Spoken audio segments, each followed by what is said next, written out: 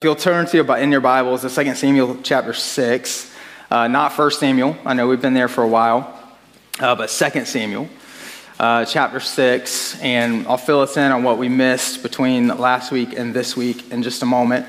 But last week we talked about worshiping God and God drawing us unto himself and teaching us and training us and growing us in the midst of the wilderness, in the midst of the cave.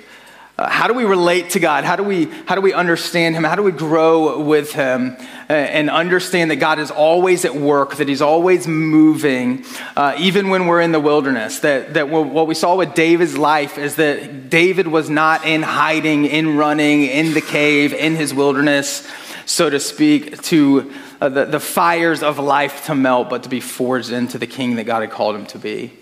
And how God moves in our lives. But then there's also this aspect of, and we're going to see it in the text this week, how do we relate to God? How do we worship him? How do we find joy in him and rejoicing in him when he's in our presence? When things are going really well, when it seems like we're in the heights of life, when we're not in the depths, when we're not in the sorrows, we're not in the lows, but we're in the highs. When everything is going really well and it looks like the trajectory of life is just about to take off and everything that has gone wrong is about to be made right. And how do we actually live in the presence of God, worship him in the way that we are called to, experience rejoicing and joy in those moments? And as we look at this text this morning, I'm just going to go ahead and tell you right off the bat, it is one of those texts. I haven't had to say this in a long time, but it's one of those texts you wish you could just skip over. There's some difficulty here. I think it's going to be life-giving for every single one of us, but God is going to show us two things in the midst of his presence that are required for us to rejoice and have joy that are beyond all of our circumstances, the highs and the lows, to have freedom in him despite whatever's going on in our lives. And one of those is to understand his holiness, and that's hard. And the second is that we have a deep understanding of his grace, and to do that, we have to understand his holiness. And that's what David's going to see in this text. And as I was kind of wrestling through this story, this text this morning, I thought to myself, oftentimes when we are in the wilderness, when we are in the cave, like when we went through the text last week, a lot of times when we find ourselves in the lows of life, any way that God moves to reveal himself in power and in grace, like it's welcomed by us. Like we feel hopeless, like we feel scared, we feel desperate. And so even if God doesn't like just bring us out of the pit, so to speak, it's like he just brought me out of this cave or this wilderness, any little thing that he does in our lives to reveal himself in power and grace, it just reminds us there's something greater going on. It's welcomed by us. It causes us to worship him. It causes us to lean into him because we are desperate. We do feel hopeless. And so we turn to the one who is hope and the one who is in control. And it's really easy to do that a lot of times. A lot of times we think of it in an opposite way. When I'm in the highs of life, it's easy for me to worship God. But when I'm in the lows, then it's very difficult for me. But oftentimes in my life, I find it to be the opposite. When we find ourselves in the good times of life and everything is going well, and God reveals himself in power and in grace in those moments, it's oftentimes harder for me to receive. It's one of those things where it's like when I'm in the lows, I'm like, oh God, if you could just do this or just bring me out of this. And we're just really leaning into him because we know we need some sort of help and we are desperate. And it's almost like that, the old thing we've always said, or all of us have said at some point in our life, God, if you just do this for me, I'll never cuss again, right? Like I'll never do that again, or I'll never do this again. And then what happens? God brings us out of that moment and we're right back to the way we were, right? And because things are going well. And when things are going well, we don't want God to mess with it. We don't really want him to reveal his power and his grace because what he's doing in our lives is revealing that he is greater than any circumstance, anything we accomplish, anything we achieve. And so oftentimes when we're in the lows, he pulls us up out of those things, but we're in the highs. He has to remind us that he is greater and that he is a greater joy than anything we're finding joy in and what we're accomplishing and what we're achieving and what we're receiving. But when we're in the heights of life, we just think to ourselves, man, if I could just get a little bit more of this, like I'm doing good. I don't really need God to do anything in my life right now. Actually, I kind of just need him to refrain from doing anything in my life. Because all I need, and we'll always have this feeling, I just need a little bit more of this, I just need a little bit more of that, I just got to accomplish a little bit more. But if we feel like we're on the right track, then we feel a whole lot of hope in our own lives, and we feel a whole lot of contentment that if I just keep accomplishing, if I just keep achieving and pursuing, then I can have everything that I long for. And oftentimes, God will show us by his great grace that those things that we're seeking joy in will not fulfill us. And David has that moment here in this text. There's this time of celebration, and David's going to learn that only through understanding God's holiness and his grace, these two things combined, can we actually experience the thrill of who we're created to be and what we long to experience in community and in our individual lives. That when we are in the presence of God, there must be an understanding of who he actually is to find a joy that surpasses all circumstances. And we're going to begin to see this in David's life as we tell this story in 2 Samuel chapter 6. And we won't read it together this morning for the sake of time, but I want you to be able to follow along, and the words will be on the screen. But if you have your Bible, it's really good for you always to be there and turn to that text so you can follow along with us. Make sure what we're saying and talking about is actually there. We want to present God's word to you the best that we possibly can. If you don't have a Bible, we would love to give you one. And so there are stacks of Bibles in the lobby, and you can have one of those. That's our gift to you. Because this is important for us to understand that the holiness and grace of God in the midst of the high moments of our lives and in the midst of the low moments of our lives are really the recipe for our joy. To understand who God is and what he has done for us, this is where we find the deepest joy when we rest in these two realities. And so just to bring us up to speed really quickly with where we are in 2 Samuel chapter 6, if you've been with us throughout the whole time, you're aware of where we've been in the Life of David series as we're looking at how David's life really reveals a whole lot of things to us. There's a lot of characters in this story that reveal things and lessons that we need to learn, but ultimately he is just pointing us to a greater king and a greater kingdom. And we'll see that again this morning in this passage. But David has been anointed king. The Israelite people were called to be the people of God in the Old Testament, to reveal what it is like to be God's people, to reveal his kingdom amongst the nations and to one another. And they desired a king like all the other nations had, one man to represent them, to be kind of the mediator for them, the champion for them, so to speak. To everybody else has a king, and everybody else has rulers, and everybody else is following someone, and they were to follow God and God alone. But they desired a king, and so God actually gave them King Saul. And King Saul was to reveal the glory of God and to lead in the way that God would lead his people, but he fails to do so. And so God comes along and anoints David to be the next king. But David at this time is just a teenager. He's a shepherd boy in his father's field. He's completely unqualified to be king.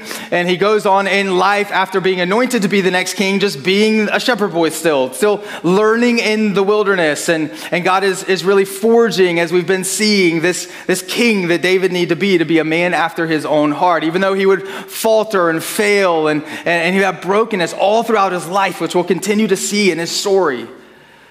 God has anointed him, and David continues to turn back to him, showing that he's a man after God's heart, that he desires to give glory to him. And we'll see that in the text this morning. But then finally, God uses him as this Philistine named Goliath, a giant, comes forward, and he begins to declare that the God of Israel, the God of the Bible, is not the true God, that nobody should worship him, that they can actually crush them, and that their God, Dagon, is better. And David hears about this, and he's like, nobody can talk about God this way. God has made promises to his people. And so he goes up against Goliath, really to stand for the glory of God. And he defeats Goliath. And he begins to rise amongst the people as people are looking to David and wondering who David is, and is he anointed to be the next king? And David is blessed by God throughout all of the kingdom, and Saul's pride gets the best of him. Saul is not a man after God's own heart, and he's pursuing life and the things of the world, and he wants to have his own name be glorified. He wants to accomplish and to achieve. That's where he's finding his value and his worth. And we've seen the difference between finding our value and worth in our Creator and in the things of man. But because of Saul's pride, he begins to chase after David. He wants to destroy David. He wants to take his life. And so David, we saw even last week, he's on the run. He was in hiding. We found him in a cave where he spares Saul's life because, again, he wants to give glory to God over taking matters into his own hands. Everything is about pointing us towards God in David's life. And so David's life just continues to be this incredible story that covers the full range of human activity and human emotion.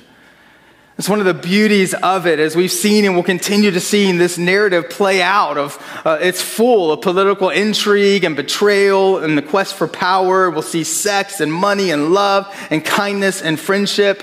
Like, it is truly better than any modern day Netflix original. And I know all of us are just thinking about the show we're going to go binge watch later today, and maybe we should pick up our Bibles because the story is so much richer. And it actually is life-giving. I love how Eugene Peterson put it in his book about David's life. He said this: the David story presents us not with a polished ideal in which to aspire, which is oftentimes the way we present David, but he says this, but with rough edge actuality. I love that. David has little wisdom to pass on to us about how to live a successful life. As one said, the best of men are still men at best. And there are many both positive and negative lessons that we can learn from David's life. But Peterson says this: his importance isn't in his morality or power, but in his turning to God in all things. Every event in his life was a confrontation with God.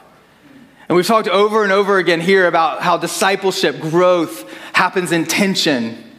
And everything we see David go through in life is this tension with God. And we see him and have the option to either turn to God or away from God, to grow into who we were created to be or to walk in and of ourselves. And this tension is where we find the greatness of this story. How it needs to apply into the nitty-gritty things of our lives, the daily things that we go through. This is what takes the gospel truth from a Sunday to a Monday. This is everything that we need to discover in our lives. And David is an example of this, and yet again continues, as we'll see today, just to point us towards a greater king and a greater kingdom. And so as we get to 2 Samuel chapter 6, I do want to encourage you over this week to read 1 Samuel 25 through 2 Samuel 5. All right, because that's how much space we're missing of the story this morning as we jump into chapter 6. But what we see in that passage, just really quickly in those passages, is that David was still in hiding. When we left him last week, we had learned a lot from him, but he was still in a hiding place. Saul actually goes back to Jerusalem, but then comes after him again, and David spares his life again. And then finally, Saul dies by his own sword in battle with the Philistines. Jonathan, David's friend and Saul's oldest son, passes away in battle as well. We get to see David mourn by looking to God. And then at this point, as we continue to move on, the kingdom after Saul's death was divided. They had the kingdom of Judah and the kingdom of Israel. And David finally becomes king, but it's not king over all the Israelite people. He becomes the king of Judah. And everybody in that area, in that region, gathers around him. But Saul's son, Ishbosheth, becomes king of Israel. And for another 7.5 years, King David has been anointed to be king over all of the Israelite people, to point them towards the God who created them, to reveal to the nations around them who God is and what it looks like to be his people. But for another 7.5 years, the people of God were divided until Ishbosheth was killed and the people finally gathered under David. And at age 30, David becomes king over all of Israel. And for the next 3 decades, we will see him turn to God in the highs and the lows and everything that takes place in his life. And we will learn many great lessons about who God is and what God has done for us. And that gets us to chapter 6. David has just become king over all of Israel, and the first thing that he does just before our text is he goes to battle against the Philistines. And now there is a time of peace amongst the Israelite people, and because they are in peace, David thinks to himself, what do I need to do to make God the center of all of the Israelite people? What do we do to turn towards him? We haven't been following him. We haven't been seeking him. We haven't been revealing him amongst the Israelite people in Jerusalem and beyond. And we need to do that. And what he wants to do is restore the glory and honor of God in the center of all of the Israelites. And we see him actually do that. Just to jump ahead a little bit, for the next 3 decades, David is going to make God the center of the Israelite people. He's going to make prayer, the surrender to God, the number one thing that he as a leader and the Israelite people do. And for 30 years, 3 decades, the Israelite people thrive and they flourish under King David. They're not putting their kingdom on any kind of political platform or any kind of military strategy, but what they're doing is just putting God at the center, and they thrive. And I wish that we could take this lesson from David and see this. And just as a quick kind of side note, I just wonder to myself, what would it look like if the people of God today truly put God at the center of everything that they were, and they focused on him as the unity binding piece of life that we were created to have in him? And what would that reveal to each of us and to the world around us? What would it look like even just to our city if the people of God in our city began to gather together unified in the gospel truth of who God is and what he has done beyond all other things, worship differences, denominational differences, but we said this is the truth and word of God, and this is what we stand upon and who he is and what he has done, and we began to love one another in the unity of the truth of who God is. What would it look like? How much would it change and transform our own lives and the cities that we live in, the communities that we're a part of? I love this idea from David. Here's what he's saying. I want to take the Israelite people and I just want them to have unity around the one true king. And this is a mark of a true leader. He says, I have been anointed king over all of the Israelite people, but all that I want to do is point my people to the real king.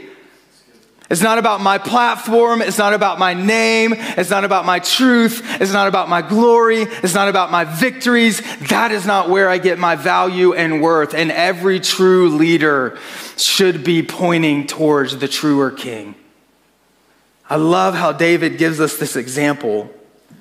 And the one thing that he wants to do to kind of get this kick-started, to bring the glory of God back to the center of his people, the center of the Israelite people, today the center of the church, is the presence of God. And in the Old Testament, the Ark of the Covenant represented the presence of God. Now, for many of us, we probably have some idea of what the Ark of the Covenant is. If you've seen Indiana Jones, the Raiders of the Lost Ark, you have some kind of picture of the Ark, right? And the power of it.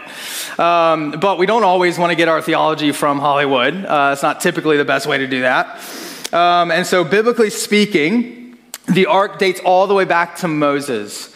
God had commanded Moses to assemble the ark as a symbol of his presence among the people in the Old Testament. And we'll see as we move into our time today, once Christ has come and lived and died and risen, where we see his presence today in the temple. But in the Old Testament, the ark represented the presence of God. And God gave Moses, and this is really important for us when we see this story. And I'll tell the story this morning really quickly, but we need this background. He told Moses specifically to construct and build this chest, the ark, out of acacia wood. This is how it was supposed to be made. He gave him all the specifications. It was to be plated in gold. On top of it was this intricate lid that was placed down on top, and it had 2 cherubim or angels on top. Their wings touched in the middle. And then there was a gold-plated plate there, or seat type of thing, that was called the mercy seat. And the Ark of the Covenant was to be kept in the temple amongst the people of God in the back room. Okay, it was the room that nobody else went into. Right? It's like all the best deals and biggest things happen in the back room, right? It's the secret room. And so the Ark of the Covenant was held in the back room of the temple. No one was allowed to go near the Ark because of the holiness of God, the power of God, the beauty of God. Only once a year could the high priest go behind the curtain, the veil of the temple where the ark was kept, and make a sacrifice upon the mercy seat for the sins of the people people of Israel, and it was to postpone the judgment of sin from God on the people of Israel until the Messiah comes. So year after year, they would do this once a year, and then throughout the year in smaller ways to remind them we need a Savior. God is holy and we are not. And we cannot get to God on our own. There's nothing that we can do. Sacrifice is required for forgiveness. And they would remind themselves of this. And this is what the whole sacrificial system in the Old Testament is. So the high priest would go and do this, postponing the judgment of sin until the Messiah would come and once and for all be the Lamb of God that would take away the sins of the people, who would pay the penalty of sin for us. And we know that Jesus does come, the Messiah, that he lives perfectly on our behalf the way that we could not live, that he dies on the cross to pay the penalty of our sin. He is the sacrifice for our rebellion. And he rises from the grave to defeat sin and death so that we might place our faith in him and by his grace through his work have salvation and life and eternity and the freedom to walk in the way that we were created to live and walk. Not out of duty towards him, but in freedom with him. We are brought into community in the presence of God. But in the Old Testament, the ark was the presence of God. And it was in the temple, in the back room. The high priest alone could go there once a year because of the holiness of God, and they had great reverence for it. There were three things that you found in the ark that we see in Scripture. One was a preserved jar of manna, and that represented God's provision for the Israelite people. The second were the Ten Commandment tablets, representing God's rule. And then there was a staff that Aaron used to lead God's people with into the promised land, and that represented his power. And so you have God's power, his provision, and then the way that he's calling us to walk in his power and his provision, his power and his grace, his authority and his mercy. This is what is inside the ark. And it also came with some rules. And this is extremely important for us to know and understand as we get this story this morning, because in the book of Numbers, we see how we are supposed to treat the ark.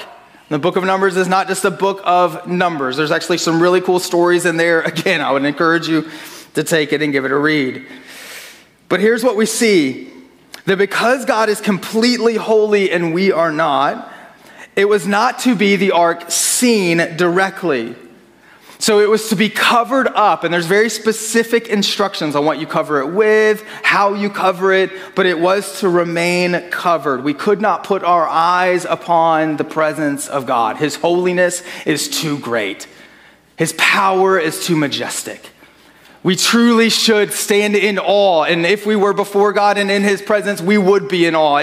It's almost like looking over the Grand Canyon, and it's beautiful, but you also immediately understand that this thing could completely overpower me. Like I stand no chance in its presence. It is greater than me. It should be respected as such, but man, it's also beautiful. And so you kind of want to lean over more and more and more and get more and more and more of it, and it's just life-giving, but you also have this deep respect for it. And this is what the ark in the presence of God was like.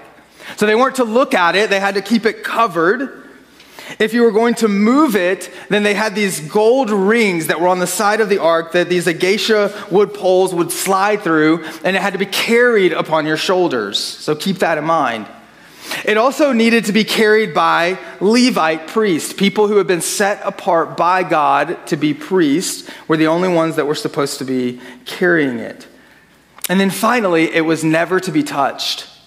The ark was not to be touched. There's a holiness that is in the representation of God, that if sinful and rebellious people touched it, if darkness touched it, then the light would just absolutely consume it. And so we read in the Old Testament that if you were to touch the ark, then you would surely die. Our sin and rebellion would just immediately be wiped out if we touched the pure goodness and righteousness of God's presence. All of this, because in the Old Testament, all of it summarized is this is the very presence of the Almighty Creator and Sustainer of all things. So it was huge, and it was to be revered, and it was to be honored, and it was to be in the place that it was supposed to be in, and you were supposed to worship God in the way that God has called you to worship him. And he says, I will bless my people, and you will be a blessing to the nations. This is how and why I have created you. But the Israelites didn't do that with the ark. We see actually earlier on in 1 Samuel that they were going into a battle with the Philistines, and they thought to themselves, hey, why don't we just take the ark with us? It's supposed to be in the back room of the temple. The high priest is the only one that's supposed to go see it once a year. We're not even supposed to uncover it, but let's take it out to battle, because surely if we take it to battle, we will be victorious. And they start to see and use God, not honor him. They begin to worship him in their own way, not the way that God had called them to. God becomes more like a lucky rabbit's foot to them to take into battle than the God who created them and sustains them. They lost the battle, the Philistines win, and they actually take the ark. And we've talked about this already in this series, in the Life of David series, but basically they take the ark and they put it into their temple, their main temple where their god Dagon was, and God totally humiliates their god Dagon. And then all the people around them, the ark, are getting sick. And so they send the ark back to the Israelite people. They put it on a cart, okay? And this is very important. They put it on a cart and they take it back to Israel territory. And if you can imagine, kind of like there's a line here and this is the Philistines territory and that's the Israelite territory. You kind of just get the picture that they have this cart and they're just kind of like onto the Israelite territory. They're like, we do not want this thing anymore. We don't want to mess with this thing anymore. This God is powerful.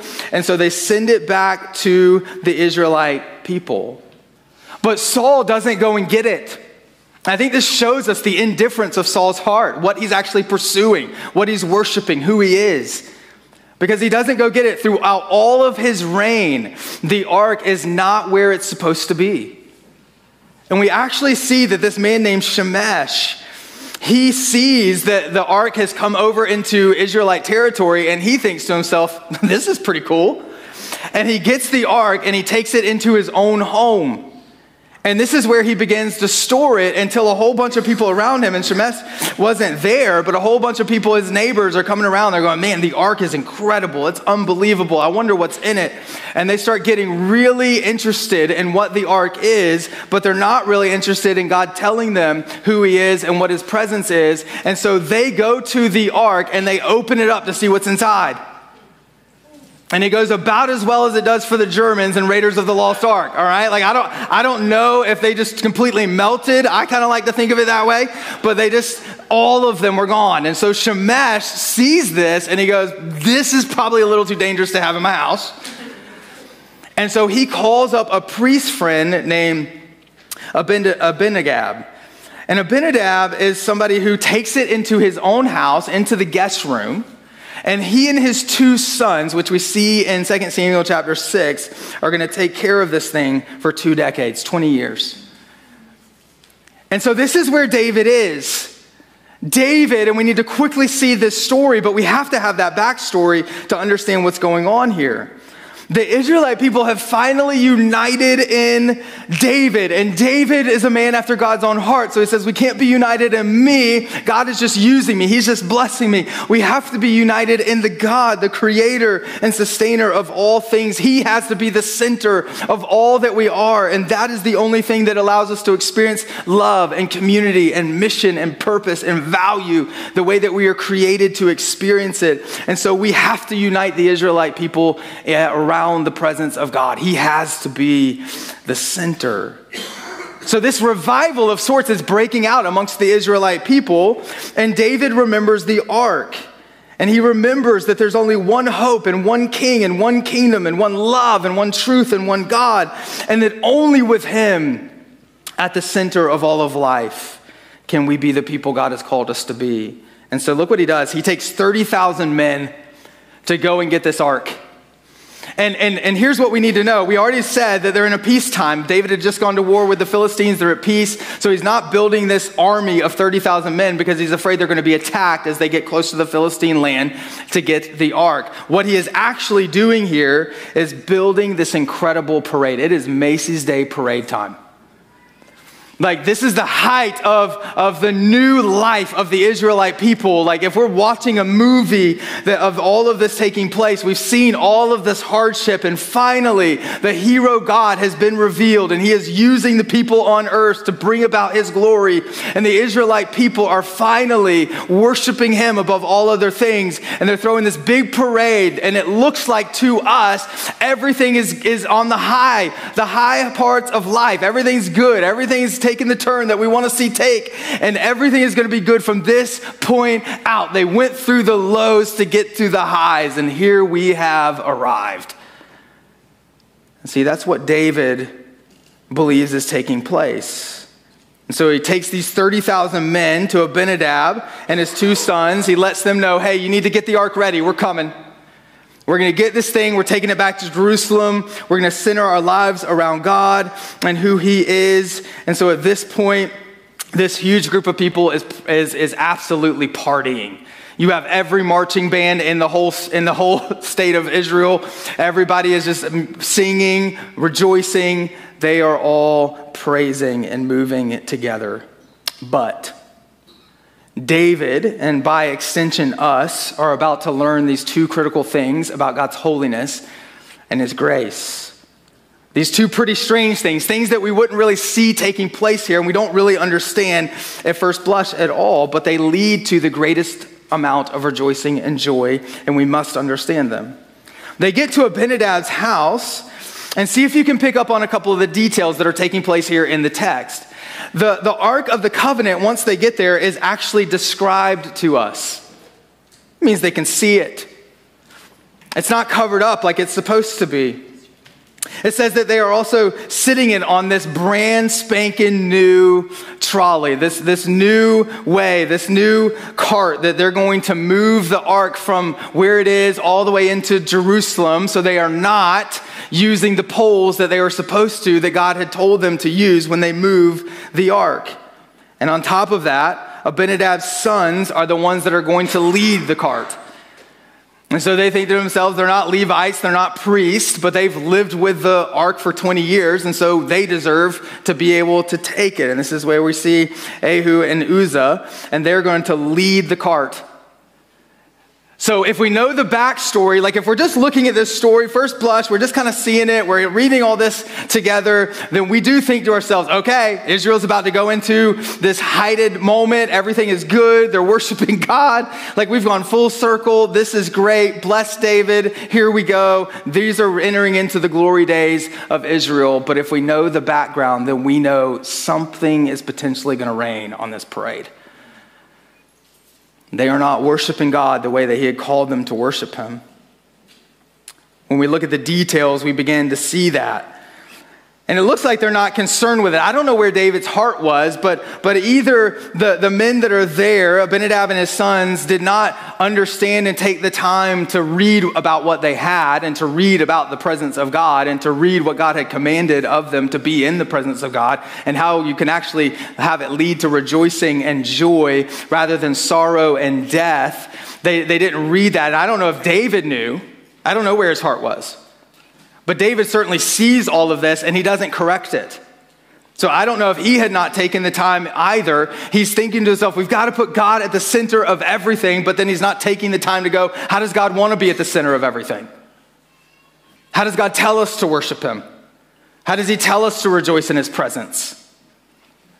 And so I don't know if he didn't do that, he was just naive, or if he sees it all and thinks, man, all the people are really excited. There's 30,000 people here rejoicing. And this is how Abinadab did it, and he's had it for 20 years, and so maybe it's just okay. And he just goes along with what all the people are doing, because in that very moment, he would rather have their approval than the approval of God. I don't know where his heart was, but we see that he doesn't do what God had called them to do. And it seems very important that if we really want to know who God is, then we would want to know how he calls us to worship him. How does he call us to have salvation in him? This is important. How does he call us to live in him?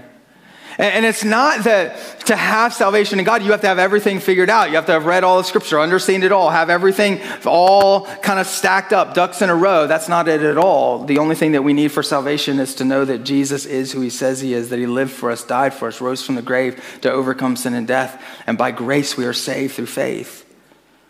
But then there's this desire to know him, this desire to understand who he actually is. And if we have no desire to actually know who he is, then are we actually worshiping the God we proclaim to worship? Because without worshiping who he says he is, then it's actually a gospel-less presentation that they're giving us, that we're pursuing in our lives. We're not actually living in the gospel truth of what God has called us to. So here they are. They begin to bring the ark back to Jerusalem. This big parade is happening. The streets are lined with this rejoicing. Everything is great. And then all of the sudden, in the midst of the parade, there's an uncommon commotion. I don't know if you've ever been in something that's really exciting and then all of a sudden something takes place that's tragic, and it kind of starts really small. And so there's a group of people that were rejoicing and they began to gather around this something tragic that just took place while the people in the back are still rejoicing. But then all of a sudden people start noticing something uncommon in this type of situation is happening, and it just gets quieter and quieter and quieter, and suddenly all eyes are on the tragic event. And this just went from a parade to a funeral procession. Because in the midst of everything that was taking place, the cart is going along the road and it hits a bumpy point, and Uzzah, who is leading the cart, just out of total reflexes, probably, this is something all of us would do as well if we don't understand the importance of what we should and shouldn't do and the instructions that we should have of how we should treat the thing that is going on that we are leading and guiding, then we're just naturally going to put our hand out and touch the thing that's falling. And this is what Uzzah does. The ark starts to wobble and begins to fall. And so he just instinctively reaches out and steadies it. And the text says that this angered the Lord. And I know immediately we think to ourselves, and I wish we had all the time in the world to kind of dig into this morning, but we don't. But we immediately think, that seems a little extreme. Like, why would God do that? That's not the kind of God that I think I would worship. That's not the kind of God that I make in my own image. And we immediately want to when we hear that, and I think we need the freedom to be able to do this. This is what David actually does to get through it. But he actually puts, and I think we a lot of times put God under our own judgment seat. We bring him into the courtroom and we reside as judge, and we look at him and think to ourselves, we know better than you. But I love what it says here in this instance. Here's what it says, that it angered the Lord. And the word that is used there is that he was angered over Uzzah's carelessness. He was angered over Uzzah's familiarity with the ark. He's had it for 20 years, and it's almost like he's just kind of, been a Christian for so long, and he just kind of goes through the motions now. And so he's just very familiar, and the gospel doesn't really get him anymore. And people get baptized. No, there's no emotion there. And it's just kind of, I walk into this place and I kind of sing some of the songs, but it's kind of, I don't really like that one. It's not about worshiping God. It's about how I hear the song, what emotions it stirs in me. I don't really want to study God's word. I just kind of want you to get done so I can see the beginning of the football game. And it's just kind of, we're so familiar. I've heard it 100 times. Just tell me what to do. Give me some steps. Let me leave. We're just so familiar. That's the heart of where Uzzah is. He just becomes careless. There's no reverence for God. And it says that his life was taken at that moment. And listen, this can so easily be us at times. That we just struggle to really give reverence to God and who he is, because there's a lack of understanding in our culture of his holiness. We love to talk about his love and his grace, but without understanding his holiness, our understanding of his love and grace falls so short of something that is life transforming, of something that brings a rejoicing and a joy that surpasses all circumstances and moments in our lives. And so here's what we see, the anger of God because of Uzzah's carelessness and familiarity with what is taking place. Uzzah touches the ark and dies. And the people are stunned. David's stunned. We are too. Again, we probably think to ourselves, that's just way too extreme. I don't understand that. And here's what it makes David. David says he gets angry. He gets fearful. Here's a man after God's own heart. I want us to take notice of this, that from the beginning of time, even from someone who wrote much of the Bible, we have a tendency to get offended at God's words and his truth. This is not a new cultural thing for us. Cultures change, winds of time shift, things that we believe transition like the wind in our day and age and in our culture. The word of God remains true and the same. So things that David might have been offended by, we might not be offended by, but things that we might be offended by, David might not be offended by. But here's the reality. God's word is truth. Our hearts are prone to wander away into seeking our own selves and our own identities, our own kingdoms, our own freedoms, our own accomplishments, desiring to have salvation and life in the rules that we make and we design for ourselves. And we are prone so much to that there will be things in God's word that offend us. There just will be. And David's in that boat as well. But we have to wrestle with those things and try to understand what God is actually saying to us. And we have to understand that he is ultimately God and we are not. That something is taking place here that we need to learn from. And oftentimes, as I was thinking about this, the most powerful things in our lives are the things that are most life-giving, but we need the most instruction with. And when I was reading this, and to be honest with you, when I was looking kind of this whole picture and everything that we talked about to get up to this point, I began to think to myself, because I'm with you, as soon as I started reading this and I saw what God did, then I got a little bit kind of like that's why I don't want to preach this text. But then I remembered all of the things that God told the people to do in his presence.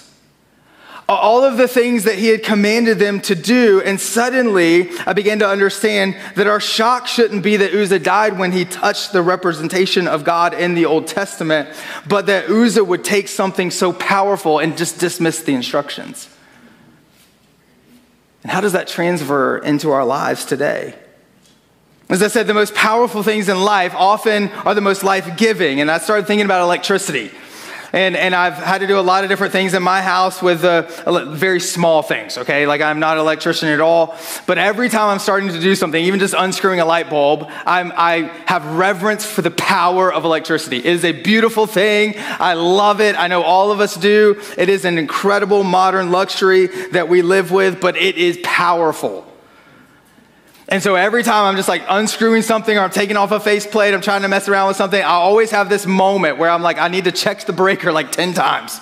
Like, it's just OCD about it. Like, am I sure I got it off? Just turn the whole thing off, right? Like, I mean, because I'm reverencing the power that is. It's a beautiful thing. Like the Grand Canyon that I said, I look over and I'm in awe of it. I want more of it. I want to understand it. It brings value to life. But at the same time, I've got to give reverence to it because it is so powerful. Well, God is the most powerful being in all of his creation and beyond, and therefore the most life-giving. But also he gave us clear instructions in how we as his people should pursue his presence. In the Old Testament, it was the Ark of the Covenant. Now, because Christ has come and lived and died and risen, and the veil of the temple was torn, where we can place our faith in Christ and by grace through his work be saved, and the Spirit comes to live and dwell within us. We are the temple of God, and God has given us instruction on how we receive salvation in him, how we walk in him, how we understand that freedom, how we pursue the joy and rejoicing that comes in him and him alone. In the Old Testament, it was the instruction that he gave to those seeing and overseeing the ark. And even though the people are zealous for God's presence, his blessing, they aren't, in this case, actually zealous for him. They want to worship God in their own way. They're not worried about what God has called them to. For us today, it would be, I'm going to make my salvation in my own way. I might call God God. I might believe in the right name. I might worship him. I might show up on Sunday. But my salvation isn't in my surrender to him. It's in my work for him. This is the equivalent of what they're doing. We want God and we want his blessing, but we don't want to we're not zealous for doing it in the way that he has called us to. They didn't cover it up. They didn't carry it. And I also want us to understand the mercy that God has shown in the midst of all of that. Because they already were not doing any of the things that God had told them to do. They didn't cover it up. They didn't carry it right. The Levites weren't carried, and God did not strike them down. He continued to show mercy. But in this instance, the people of God are parading into Jerusalem with the presence of God, and they are missing everything about what God has said and declared himself to be, and how to actually be in his presence and rejoice and have joy. And if God allows them to do that, then they will miss the beauty and the gospel when they're revealing to the nations who God actually is. And so God protects his name and protects his truth. And then we see when Uzzah does what he is not supposed to do, his life is taken. And Uzzah is really an example to us of what it looks like ultimately for us today to reject God and who he tells us he is. See, the people missed the holiness of God. They didn't understand his power. They weren't in awe of him. They just wanted to use him. And David had in effect just seen God as that lucky rabbit foot that the Israelite people had seen God as so long ago. Let's just parade him through the town and surely we will be blessed. And how often do we miss the glory of God in our own lives? And see, God's holiness scared David. And so this is what we see in the text. David goes, basically, man, if this is how it's going to be, and he's realizing the power of God, and it's like, God, if this is how your holiness is going to respond to my sinfulness and brokenness, then I just don't want it. But this is something that we must understand in our lives today when we worship God. It sounds so crazy, but we must know how holy he is and how sinful we are. Otherwise, we can have the right God and we can come to church and we can say we believe, and we can have the right knowledge, but try to determine our own way to relate to him, our own way to worship him, our own ways of salvation. And this is what David was doing. And so he realizes this, and suddenly this is the realization that David is coming to when he begins to push the ark away. He's beginning to understand that just like water and fire, or a base and an acid, they can't coexist together. One will consume the other. And sin and holiness cannot dwell together. One will consume the other. And this is what terrifies him. He's like, I really underestimated how holy God is. And I really underestimated how powerful he is and how sinful we are. And when God says something, he is faithful to it, and he begins to understand this. Tim Keller, I love how Tim Keller said this when he was reflecting on how God is, and he says to us that God can only be God. He is who he is. I think it brings a little bit of light to what David was experiencing here. Tim Keller says this: if you run a car into a brick wall and the car is destroyed, is it unfair of the wall? No, the wall is just itself. If you eat fatty foods and you become unhealthy, is it unfair of your body? No, it's just your body. If you refuse to treat God for what and who he is and what he says, then you will ultimately fall. But then he goes deeper into the daily things of life. And if you refuse to see that he is trustworthy, then you will be destroyed in life with worry. If you refuse to see that God is merciful, then you will be destroyed in life with guilt. If you refuse to see that God is sovereign and holy, then you will be destroyed in life with pride and selfishness. If you reject his power and grace, you will never feel accepted, not truly. See, what David understands here is that he needs a savior, and it terrifies him that God is so holy. So he gets mad and he sends the Ark of the Covenant away. This is what we see. He sends it to somebody, Obed, who's not even an Israelite. He's a Hittite. But here's what happens. Here's the rest of the story. This is the second crazy thing, and it's really quickly because I need to spend all of our time focusing on holiness, because I feel like that's where we really misunderstand God, and it really rips away the joy and rejoicing that we can have in him. But here's what David realizes, and this is how the ark ultimately makes it back to the people of God, and for the next 3 decades, they will put God at the center of all that they are, and this is how we can put him in the center of who we are as well. The second weird thing that happens is that David sends this ark ark away to someone who's not even an Israelite, but then they treat it with respect, Obed does, in his home. And for 3 months, God blesses everything that Obed does. And we see the grace of God. That even somebody who's not an Israelite, and if we had time, we could go into how the gospel is for all people, and God is revealing that here. Anybody who places their faith in him, no matter the culture, background, who you are, what you have done, God is for all people. His truth is for all people, and he saves all people who put their faith in him by his grace. It's not deserved. And when David gets word of this, he begins to understand the problem wasn't God and his power, it was my heart. And by God's blessing the Hittite, he learns God is not only more holy than he ever thought he was, but he is more gracious than he could have ever imagined. And in God's grace, we can experience his holiness.